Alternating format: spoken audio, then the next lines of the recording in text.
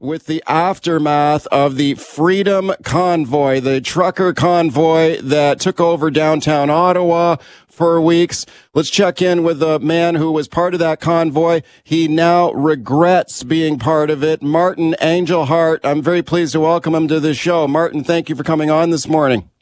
My life. Hey, Martin, thanks for coming on, man. Appreciate it.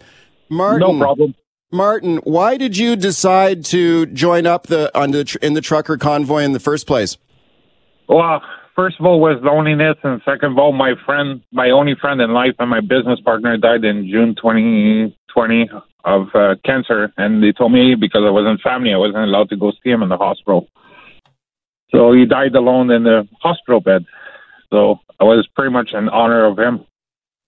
Yeah, and did you agree, like when you decided to join up in this convoy, did you agree with the cause? Or you were against the vaccine mandates? Is that why you decided to participate? Well, I believe in freedom, so everybody should have a freedom of choice. So, and I was dealing pretty much loneliness and pretty much everything. So, verge of depression and pretty much everything. So, yeah, I needed to do something pretty much to change my life and do something to help people. Right. So you drove to Ottawa. Did you drive your SUV or did you have a truck? No, I had a Dutch Caravan with the lettering of my company on it. So it's one. So. And did you end up parking your vehicle in downtown Ottawa there with all the other truckers? No, I found it useless to honk at the people. It's like somebody standing outside the Parliament with a sign. I just wanted to help. So for 3 weeks, I deliver fuel, laundry, Costco, restaurant, everything for trucker for 3 weeks until I got arrested. Oh, you got arrested. Okay. What happened? I got arrested, pepper spray, and apparently it's illegal to deliver people fuel. Yeah. Okay. So now you say you regret being part of the convoy. Why do you regret it now? Well, I had to sell my computer just to buy my meds 3 weeks ago. I lost my house. I live in the small car for the past month. I baby wiped myself. I have nothing left in life. How did you lose your house? Why did that happen? Because the police kind of called my landlord to verify my address, and my landlord kind of freaked out because he didn't agree with my... We had a month-to-month agreement, and I was supposed to take care of the place and not cause any trouble. And when you get a call from the Ottawa police or the OPP, he's like, "Oh, my tenant got arrested." And he called me and said, "Look, I don't want trouble in my place." And I tried to explain to him, and he didn't agree with my point of view or what I did. So. Okay, speaking of Martin Angelhart, he was part of the truck convoy in Ottawa. He regrets that. Now, Martin, did they ever, the government ever freeze your bank account? Did that happen to you too? Yeah, it's I wrote a blog. It's called freedom2canada.com with all the information. Yeah, my account is still frozen. Oh, you still can't get in your bank account? Oh, no, I still can't. I went to the bank and they said it might take up to 3 months before everything can be unfreeze. Oh man. Okay. And I know you said you're out of a lot of money. You lost your home. You're living out of your van, your truck. How much money did you lose as being part of this thing? Well, $13,000, my Dutch Caravan, maybe and everything that was in my house, maybe $20,000. $20,000. Wow. So that was money that you donated to their cause? Well, I donated. We had a sheet in Ottawa where we had one sheet we were supposed to sign to respect the peace, and the second sheet was supposed to be for a refund. So, yeah. Okay. So everything.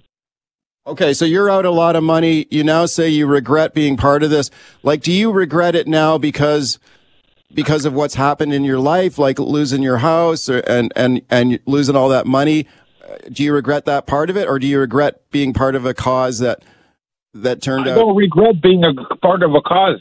Okay. For the first time in 3 years, a Canadian became Canadian. I don't know if you have a Google in front of you. I wrote a blog when I left Ottawa, and it's got all the video, my arrest, everything, my bank, and it's called freedom number 2 Canada.com. But I don't regret I don't regret. I regret the aftermath after that. Like, Yeah. I regret getting arrested and my window smashed and like handcuffed because I tried to do the right thing to help people. I regret my account is frozen. I regret I'm sleeping in the car. I slept in the car for the past month, and sometimes at -40 with no gas. How am I supposed to not have regrets, right? Yeah. I have nothing left. Right. So if you could go back in time, you would not do it over. You would not have gone to Ottawa. Is that right? No. Okay. If I could see the future, I would have never gone to Ottawa. I would still be in my house. I would still be lonely. I would still have no friends, but I would have had everything. And now I have nothing. I went for a job interview, and they told me that they don't hire homeless people because I look like crap. And they told me a Salvation Army would be better suited for me, even if I have a PhD in computer sciences. Speaking of Martin Angelhart, he was part of the Ottawa truck convoy. He lost his home, lost a ton of money being part of it. He was arrested. His bank account was frozen.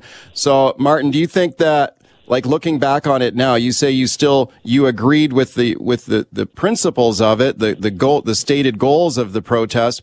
Do you think, though, that it turned out to be something you didn't anticipate? Like, did you think you were going to get arrested, or did you think this was going to drag on for 3 weeks? And I honestly, I didn't know. Like, the only thing I know is driving across Canada for the first week. Like, when I followed the convoy, I realized this is where it's getting bigger. I think it was bringing people hope in Canada. Yeah. Hope that in better days. And there was people in Winnipeg and all over Saskatchewan, like thousands of people on the side of the highway with flag at -40. I'm like, wow. And when we get to Ottawa, we were only like 500 trucks. And the first week that follows, we became about 50,000 people in downtown Ottawa. So yeah. I never thought it would drag on like this, but it became a free fall, basically. And do you think it got out of hand in any way? Like, maybe you thought that the cause was right and you agreed with it and you thought it was a just cause, but when they basically occupied downtown Ottawa and a lot of the people who live in those neighborhoods were tormented by honking horns and diesel fumes for week after week after week. I mean, did you think that's what it was going to be? Honestly, I didn't have expectation. And see, my point of view is I always tried to do everything right in my life, like in the past.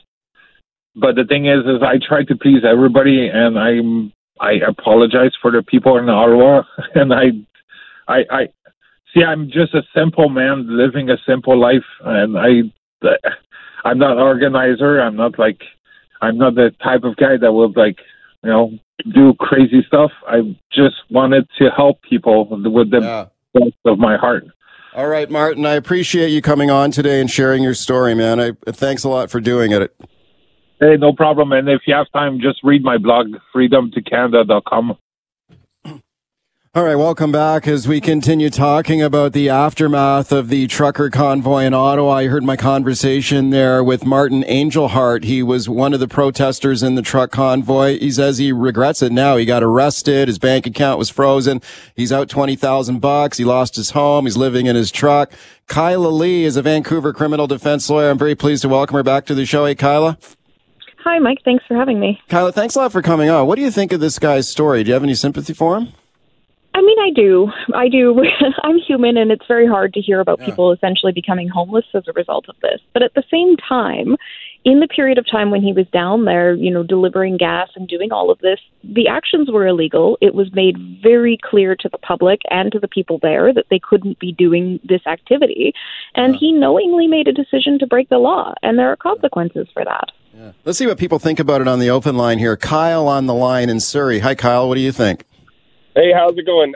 I agree with Kyla there. Like, I sympathize with the man not having, the basic necessities to live a decent life right now. But he did have a chance to leave, and he didn't take that chance. So am I really sympathetic towards the guy? I mean, I'm sympathetic towards the fact he doesn't have anything. But other than that, he did it to himself.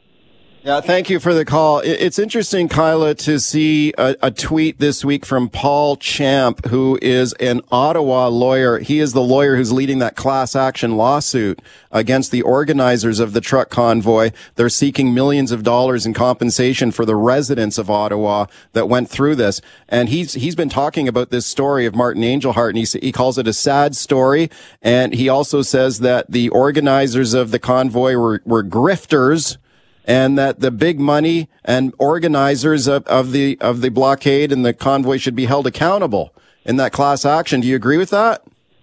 I do think so. You know, a lot of these people became essentially innocent dupes. It even sounded from what Mr. Angelhart was saying today that they were promised to be reimbursed for the money they were expending supporting these convoy people, and now that's never happening. Right, yeah. They told him to make sure you keep track of all your expenses. Let's talk to Maria on the open line calling from Toronto. Hi, Maria. Hello, how are you doing? I'm fine. What do you think? Good. So I'm a photographer, and I spent 3 weeks in Ottawa documenting the convoy. Didn't know what to expect. I just went in there to see what was going on. I thought it was a good photo opportunity. And I must say that it was truly the most unifying experience that I've ever been a part of. Think every single Stanley Cup gold medal winning game, every Canada Day, all combined times 100. You thought it was a good thing? Absolutely. What about the people who were living there and living with it for weeks on end?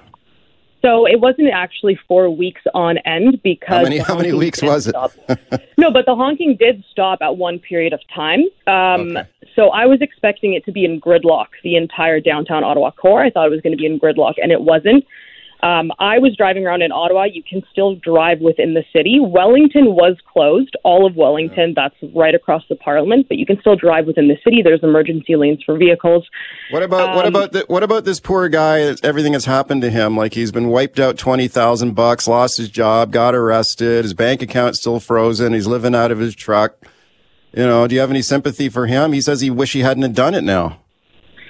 So, yeah, I mean, I think it's unfortunate that it even had to happen. But to be completely honest, I think that freedom has a price. I have a standard full-time 9-to-5 job, and I'm certain that if they knew I was out there, it might cause some issues too. But for me, I think that the sacrifice that people are willing to make, the long-term implications of not doing anything exceed any sort of short-term issues. Okay, Maria, thank you very much for the call. I appreciate it. Well, I mean, this is a guy who, when he looks at the price that he has paid, he wishes he wasn't paying the price now.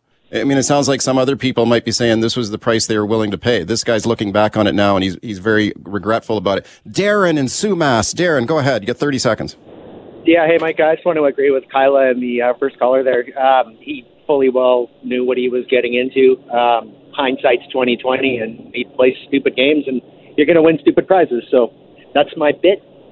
Okay, Darren, thanks for the call. Susan in North Van, we'll squeeze in one more. Susan, you got to go quick. Go ahead. Okay, quickly, I agree with the lawyer, and as far as that photographer is concerned about thanking everybody for what they did, why doesn't she thank the nurses and the doctors and everybody else that were really in there with helping people? Not people that were in there. They weren't talking freedom for me.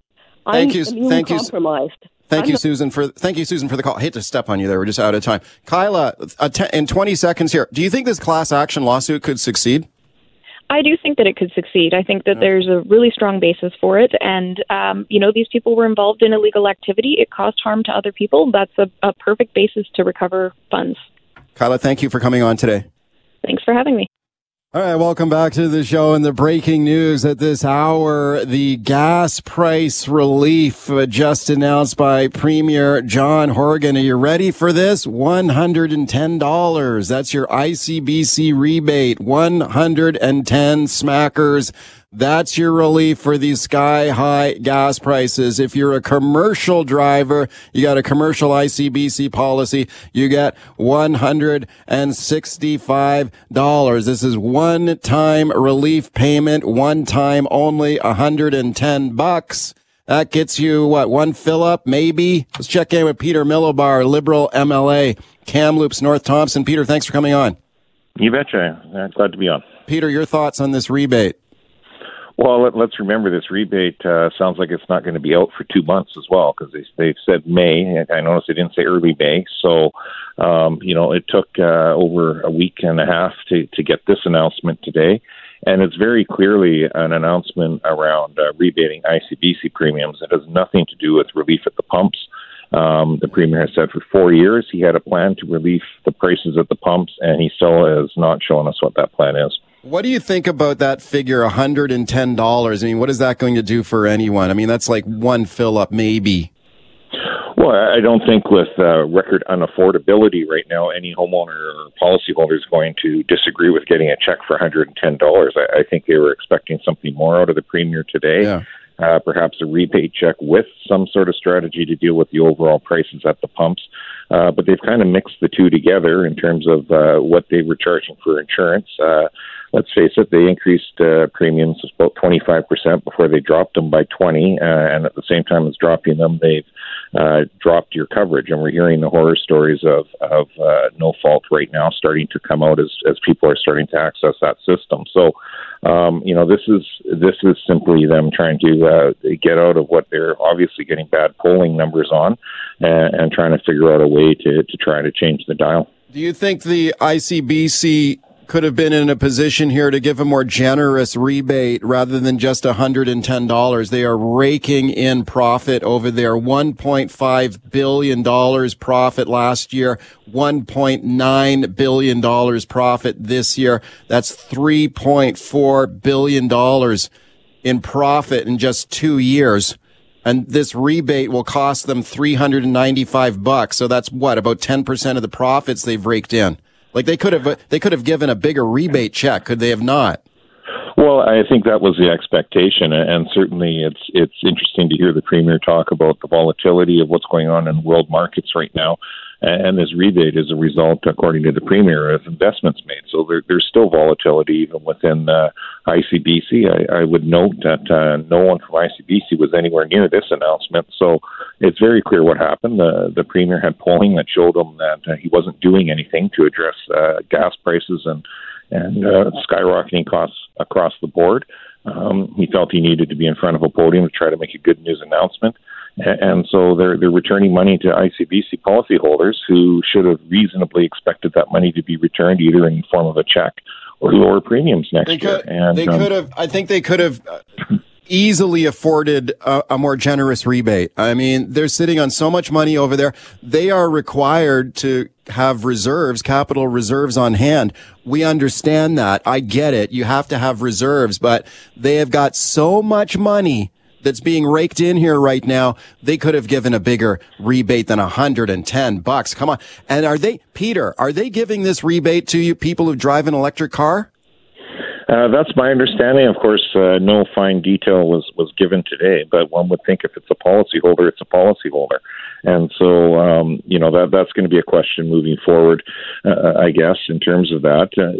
Ultimately, though, what people are saying is, across the board, they're finding their costs increasing incredibly fast right now, and zero response from a government that is purported to be all about affordability and watched everything skyrocket under their watch. And so, be it the non-existent renters rebate that's been promised, be it the 4 years of promise of relief at the pumps from the Premier that hasn't been delivered upon, the bungling of the rollout of childcare and affordable childcare for people trying to stay in the job market.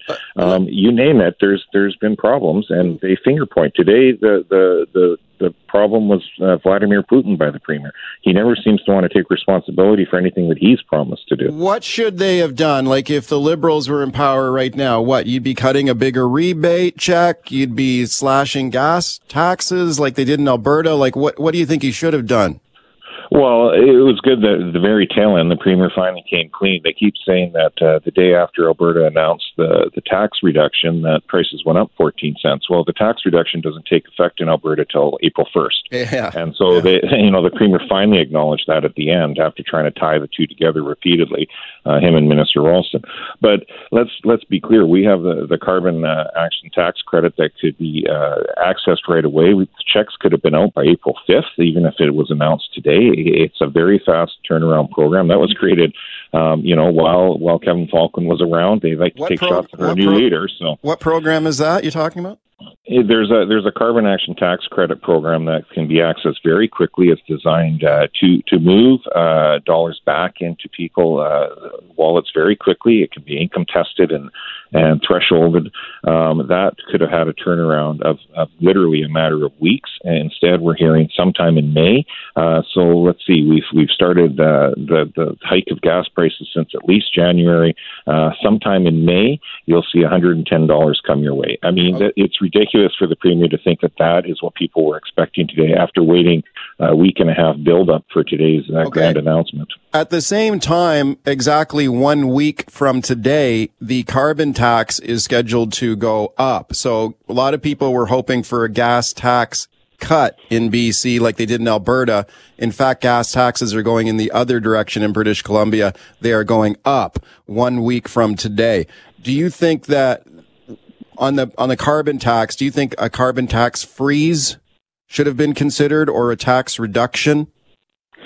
Well, it's interesting. When COVID first started, the first thing Carol James did was freeze carbon tax. It was supposed to go up in that year's budget, and she made a quick decision to freeze carbon tax as a way to try to make things a little bit more affordable for people in British Columbia.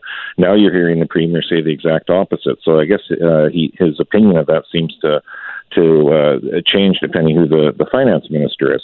The reality is we brought in the carbon tax. They campaigned against it quite aggressively. The Premier back in the day was demanding that carbon tax be capped at 2.5 cents a litre.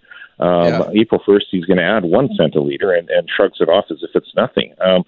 What we're saying is carbon tax should have always been, and the reason it was an award-winning carbon tax around the world was because it was revenue neutral. The first act this government did, this Premier did, was take away revenue neutrality from the carbon tax, and that has been the fundamental difference moving forward. They don't return it to people in an appropriate way to try to offset these skyrocketing costs. Peter, thank you for coming on with your thoughts. Appreciate it. Great. Thank you. Anytime. All right. Welcome back to the show. Let's talk about the 2030 Olympic Games now in Vancouver and Whistler, considering going for this again. The last Olympics in Vancouver were a great party. Was it so nice? Should we do it twice? Lots of people say, let's go for it again. This is a great idea. A lot of people think we've got a lot of those Olympic venues already built. We can do this for less money than last time. Let's go for it. Vancouver, Whistler, thinking about bidding for the 2030 Winter Olympic Games. This is very interesting. Local First Nations getting behind this idea now, saying this will be an Indigenous-led bid for the Olympic Games, the first in history. It's got a lot of people excited. Now, here's the bottom line, though. Do the people of Vancouver deserve a say on this in a plebiscite to be held concurrently with the civic election this fall? My next guest, Vancouver City Councillor Colleen Hardwick, believes there should be a plebiscite. She is standing by to speak to me. Have a listen to this report first here from Global News. In early December, 4 First Nations announced they would lead the way in exploring a potential bid. The group is currently conducting a feasibility study. Musqueam Chief Wayne Sparrow says this idea is coming a little too late in the game. Quite taken back by it, and we're a little bit upset that this isn't even entertained at this stage right now. Arguing the First Nations have already signed a Memorandum of Understanding, or MOU, with the city. A little bit upsetting. It's not consistent with the MOU that we signed with the city of Vancouver. So if those comments came earlier about wanting to go through this process, would have been fair to the nations to identify that at the very beginning. Okay, you heard Musqueam First Nation Chief Wayne Sparrow there saying it's upsetting, this idea of a plebiscite on whether Vancouver and Whistler should go for the Olympic Games. He says a plebiscite is not part of the deal that First Nations have with the cities of Vancouver and Whistler. Vancouver Mayor Kennedy Stewart also on the same page as the chief there, saying that this idea for a plebiscite is counter to the Memorandum of Understanding that's been signed between First Nations and the city. My guest, Vancouver City Councillor Colleen Hardwick, though, thinks that we should have a plebiscite. Councillor, thank you for coming on today. Thank you for having me, Mike. Okay, Councillor, can you tell me about the idea for a plebiscite? Why do you think that we should do that? Well, we had a vote in 2003 prior to the 2010 games, and why would 2030 be any different? I don't really understand how anybody can be opposed to an open, transparent, and democratic process when it comes to hosting the 2030 Olympic Games. I don't know if you know, but in 2003, when the plebiscite was held as a standalone event, 135,000 people voted, and it was a record turnout for a plebiscite. And those results made it clear that there was an incredible interest, and yes, people wanted their say. Yeah, no, they did. And I recall it very well. And I know a lot of people who supported the Olympic bid at that time were worried about that plebiscite. Ooh, maybe we shouldn't ask the people about this. What if they say no to it? And it passed pretty enthusiastically, I recall, right? Yeah, it was like 65%. Yeah. And, but it cost, at the time, 20 years ago, almost 20 years ago, over $500,000 to do that standalone plebiscite. Yeah. And when there was a separate vote taken in 2017 on an interim vote, it cost $1.7 million. But this time, by putting it on the ballot, it, along with the capital plan, it won't cost anything. And I actually think it would act as a great incentive to get the vote out, to increase the vote in the city, because local voting rates are lower than senior levels of government, for example. Sure. It might be a really good way to encourage people to get out and vote, for sure. Speaking to Vancouver City Councillor Colleen Hardwick, do you support the Olympic bid? I support having a plebiscite for the bill. My job, of course, is to represent the people of Vancouver. And so in order to do that, my job is to hear what they have to say. So I'm really not putting my opinion one way or the other. I'm just one voice. Yeah. Instead, this motion is about acknowledging that Vancouverites deserve to have their say. And it's hard for me to understand why an open process of the people of Vancouver should be a big issue, not supported by all of us. Well, let me ask you about your thoughts on Vancouver Mayor Kennedy Stewart. And I know you're running to be mayor in the fall as well. And so is Mayor Stewart running for re-election. And I see that he called you out on Twitter on this idea about a plebiscite, letting people vote on an Olympic Games bid. He says that this action, I'm quoting him directly here, this action violates the signed agreement between the governments of Vancouver and Whistler and the 4 First Nations who want to lead this bid. So what do you say to that?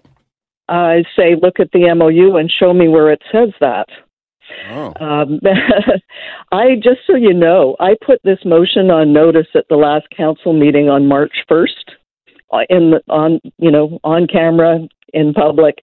I submitted it to staff for their comments and received full comments from staff on March 10th about their concerns with the motion. And nowhere was there any mention about the MOU or having this impact at all.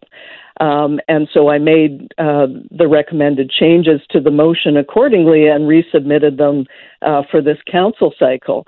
So first of all, this is not new news. And again, it was vetted by staff. So I find this, and again, what I'm saying is that there's nothing in the MOU, having reviewed it, that suggests that this is in contravention of that MOU.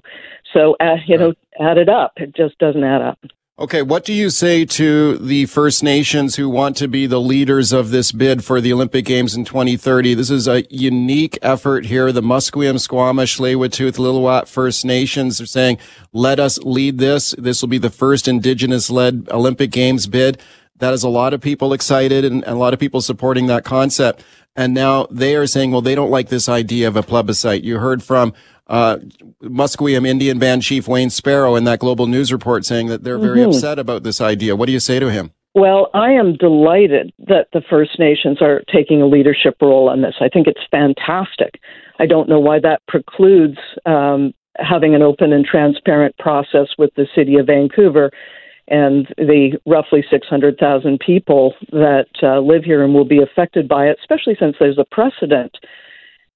So I would think it would be consistent with the core values of the Olympics and who do recommend plebiscites and who do recommend building consensus as First Nations emphasize the building of consensus and will be having elections among their own people. So I think it's consistent with the values. Again, if I had gone through a process with the city that had said, no, you can't do this per the MOU, don't put this forward, I would not have done so. But that's not the case. Okay. I find it interesting that there's a bid exploration committee called Vancouver 2030 that put out a release yesterday supporting you on this, saying that we actually support this idea of a plebiscite. The president of Vancouver 2030 and also the CEO said, yeah, this is consistent with what we want to do. I think a plebiscite is a good idea. I'm trying to understand that. Like, why is there a bid committee called Vancouver 2030 that's supporting a plebiscite, and the First Nations who want to lead the bid saying they're against the plebiscite, and the mayor's against the plebiscite? People seem to be on different pages here. Well, I wasn't aware of the Vancouver 2030 group until this all came down over the last couple of days. But they have been out there advocating to bring the Olympics back to Vancouver. Yeah. The initiative to bring the Olympics back to Vancouver did not happen with the First Nations getting on board. It has been in the works for a while. This is the latest development, and again, one that I support. So what the interesting thing about the Vancouver 2030 group is they have been out putting together petitions across the Lower Mainland, across the province, across the country to try and build the case to bring back the Olympics. And they understand that it is the right thing to do to have a plebiscite, which is the case around the world with the Olympics. So it is the right thing to do to have a plebiscite. It's the most efficient and cost-effective way to do it concurrent with our ballot in October. So again, as I said before, I don't know how anyone can be opposed to having an open, transparent, and democratic process when it comes to hosting the games.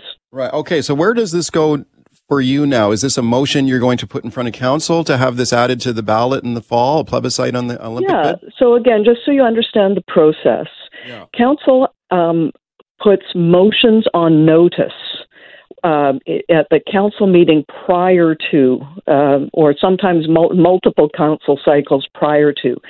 So I put this motion on notice at the end of the council meeting on March 1st. And then the next day I submitted the full text to staff for review. Staff got back to me on the 10th of March with their comments, nowhere in any of it referring to the MOU or any consideration thereof. I then took their comments and refined them into the final motion that I submitted, which is the one that was released on the city's website with the agenda this week. Right. So again, this is I have gone through the process as laid out by the city, and nowhere along the line did anyone say, oh no, you can't do this. In fact, this has been our historical practice going back to the 2003 bid for 2010, and it's the right thing to do. And when will that be in front of council now? It's scheduled to come to council on Tuesday. I suspect there will be speakers, which means it will carry over into Wednesday's standing committee meeting. Okay, very much looking forward to seeing how that goes. Thank you very much for coming on today. You're most welcome. All right, welcome back. Let's talk about the Liberal-NDP power deal in Ottawa now. It is a team-up between Justin Trudeau and NDP leader Jagmeet Singh. The NDP agreeing to prop up the Trudeau government here for the next 3 years. Is this a good thing or a bad thing for Canada? Well, have a listen to this exchange in the House of Commons. This is Conservative leader Candice Bergen here going after Trudeau. My question to the leader of the new NDP Liberal Party is this. When did he start these secret talks with his new Deputy Prime Minister, the member for Burnaby South? Was it before, during, or just after after the last election. Mr. Speaker, what we're going to see is an ability to work across party lines to reduce the toxic partisanship that we've seen in the past in this House and actually move forward on delivering concretely for Canadians. That's what Canadians want. That's what we're going to deliver.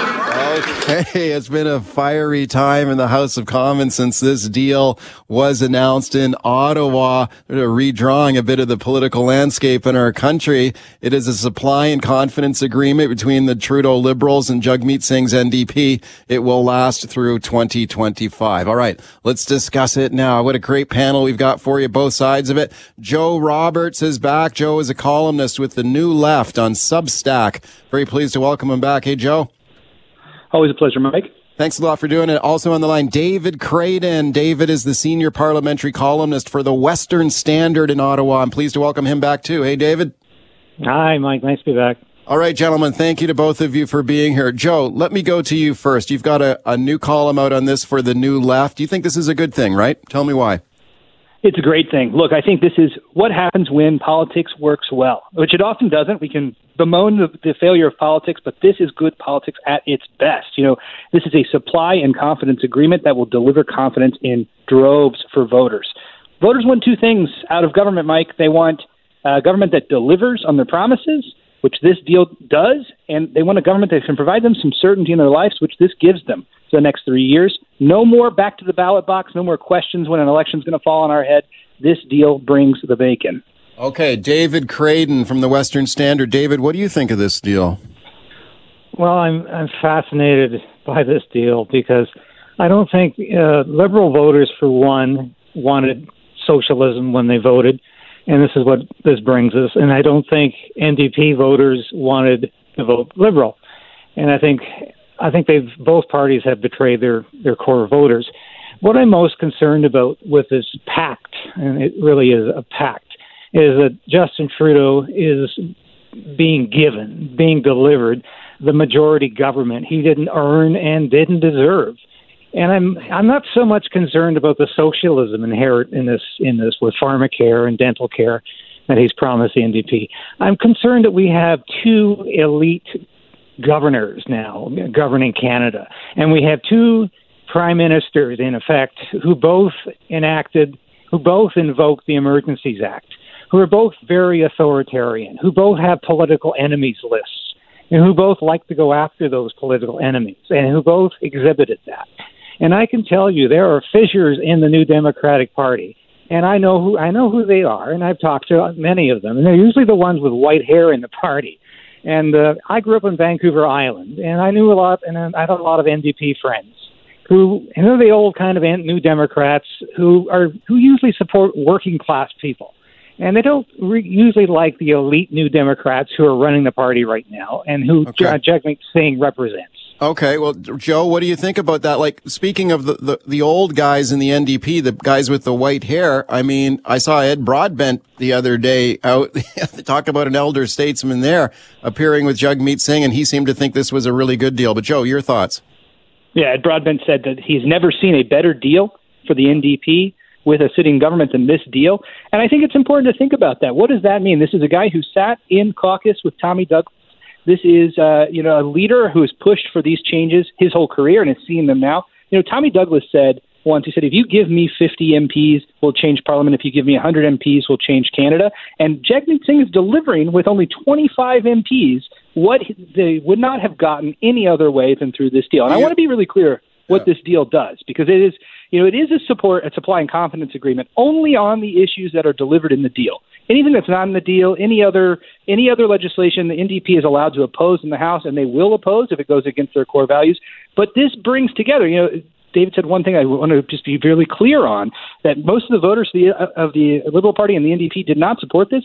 But in a survey, a poll by a research company during the 2021 election, Liberal and NDP voters, 70% of them said they would be happy with a minority government of Liberals backed up by the NDP. So we are getting what voters intended, and we are getting the policy that comes out of that. All right, David, what do you think of that? Like, do you think this is like? Go ahead.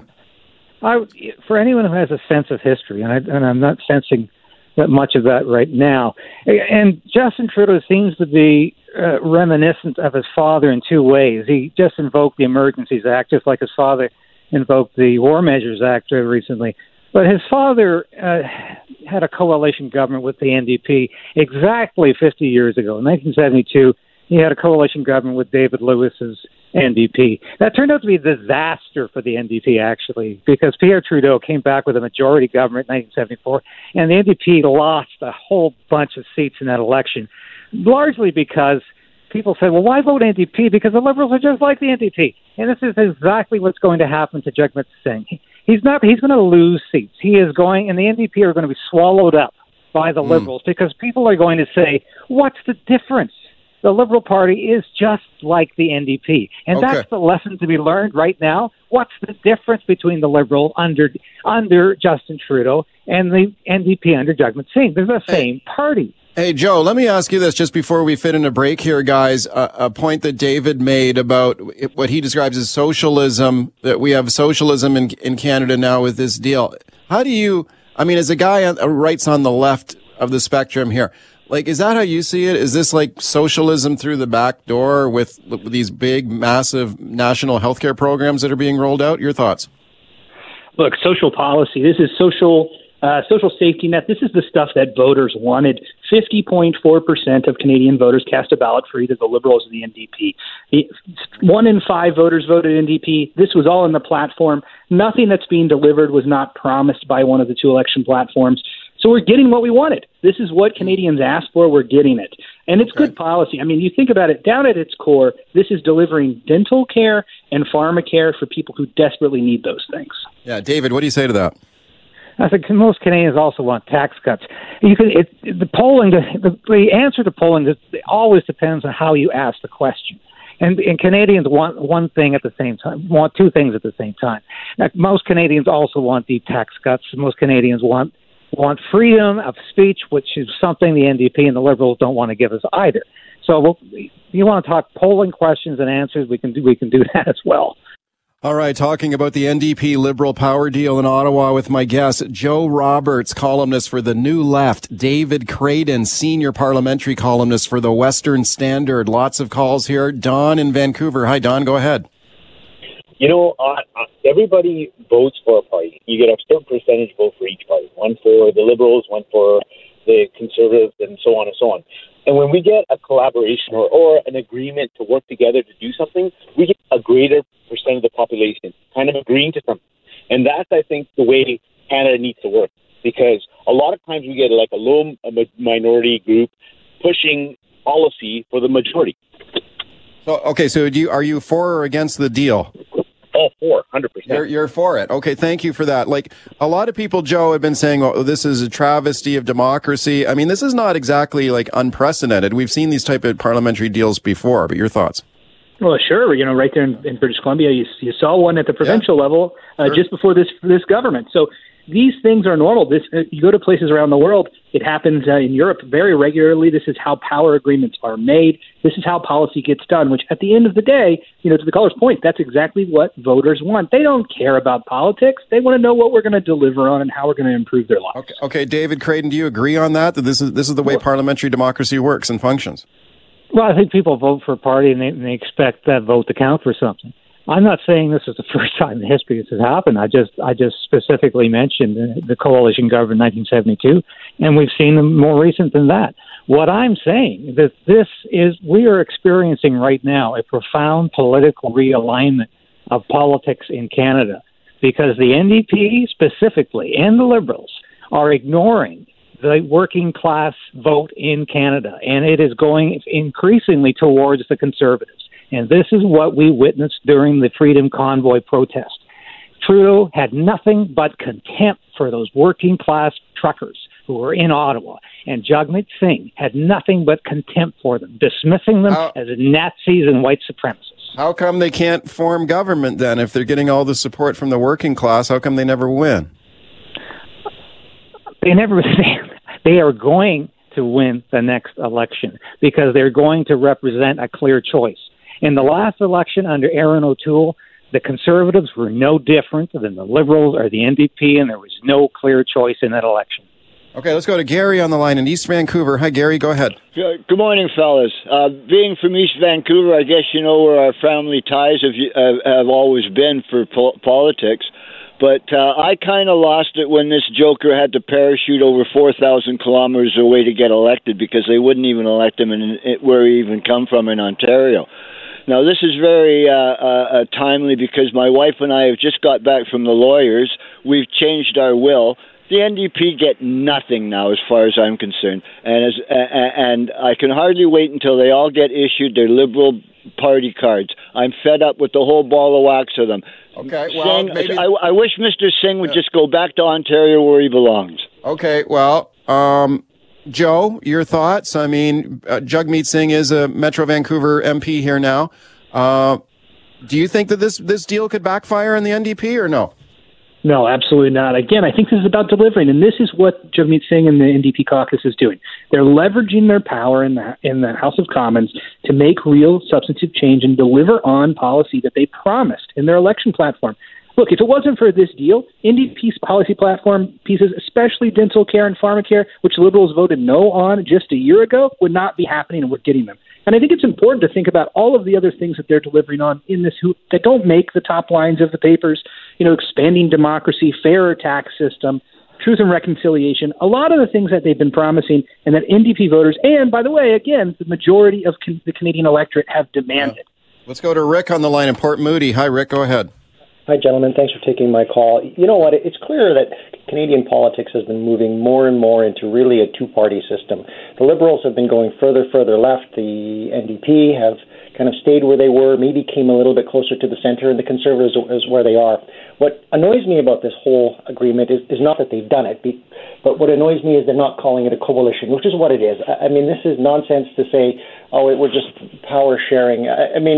Call it what it is and stop fooling us, because that's what insults me more than anything. Okay, well, I mean, a classic coalition, the definition of that is like Jagmeet Singh would be a member of Trudeau's cabinet, right? You'd have NDP members of the cabinet, so that's why they say it's not a coalition. But David Creighton, your thoughts on that? Yeah, I think they should be calling what it is a coalition and go all the way with it instead of trying to have it both ways. That's exactly. It's a question of semantics. And let's call it a coalition government, and let's invite the NDP to join the cabinet, because this is what it is. And call it what it is. Joe, what do you think of that when people say it's a coalition? Well, I wish it was true. It's unfortunately not. Jagmeet Singh said he wasn't asked, and if he was, he would not have accepted. The NDP is a party of opposition, will remain in opposition. All this is they're agreeing to deliver on the policy pieces that are in the agreement. It's right there in black and white. It is about as transparent as government and politics can possibly be. And I just, I can't imagine a better example of democracy than this. Squeeze in another call. Dan on Vancouver Island. Hi, Dan. Go ahead.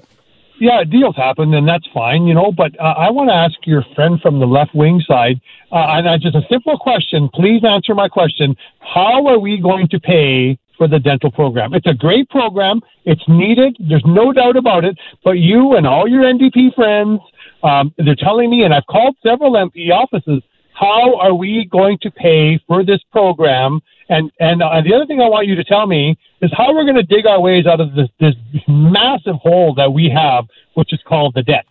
Okay, Joe, where is the money coming for all this? Well, it's a fair question. I think we ought to ask it when people propose tax cuts as well. We rarely do. So I think we have to be realistic about how the federal budget works. We've got to find the money. Of course, it's part of the deal. And part of the deal is a fairer tax system, which will include creating tax on pandemic profiteers, which is another NDP policy platform piece. This will be paid for, and as a result, Canadians will have good dental care. I think it's a win-win-win. Okay, David, that wasn't an answer. You're going to tax the rich, are you? Well, it's part of the policy platform that we're going to find ways to tax those who have profited off of the pandemic. David, so you're going to tax the rich. You're going to drive all the higher income people out of the country, are you? Well, that's, we got to look at it. We have to work at how budgets work, and we have to think about how federal finance works, and that's not exactly how these things work.